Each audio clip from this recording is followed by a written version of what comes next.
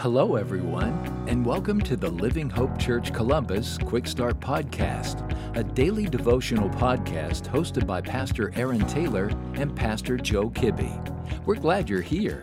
Well, hey everybody, it's the start of a brand new week, and I hope it's also been a great day for you as well. My name is Aaron Taylor. I serve as the teaching pastor at Living Hope Church Columbus, and our passage for today is found in Isaiah chapter 14, verses 12 and 13. And God's word says this: "Shining morning star, how you have fallen from the heavens, you destroyer of nations, you have been cut down to the ground. You said to yourself, I will ascend to the heavens, I will set up my throne above the stars of God. I will sit on the mount of God's assembly in the remotest parts of the north." We all know this truth, that typically maturity comes with age. You remember when you were younger, you just felt invincible. And more often than that, even in just the realm of feeling invincible, you ever notice too that you think you know more than anybody else? As parents, we often deal with this of our children. If you have children, they think they know what's best, and at times, we have to step back as parents and simply let our kids learn for themselves. And often, they're going to find out that there's a reason that somebody else is in charge. If you didn't know, Isaiah chapter 14 here, these verses that we read, kind of give us a glimpse into the scene that took place in heaven when Satan was cast out. And almost like a child, Satan thought he knew everything.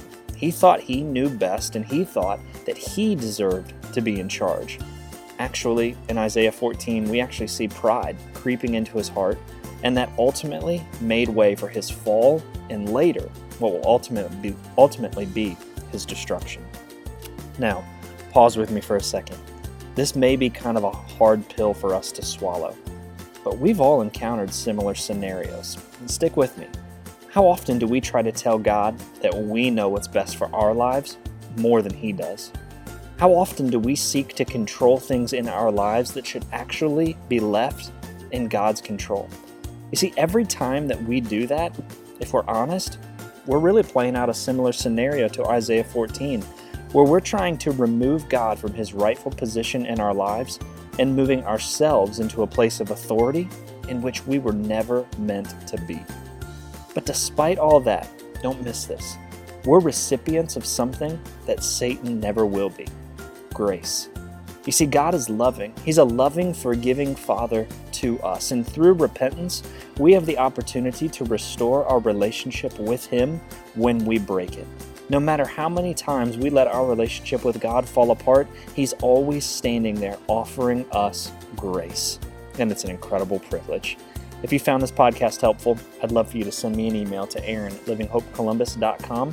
I want to hear what Jesus is doing in your life and how I can be praying for you the rest of this week. Hope you have a great rest of your day. Thank you for joining us today.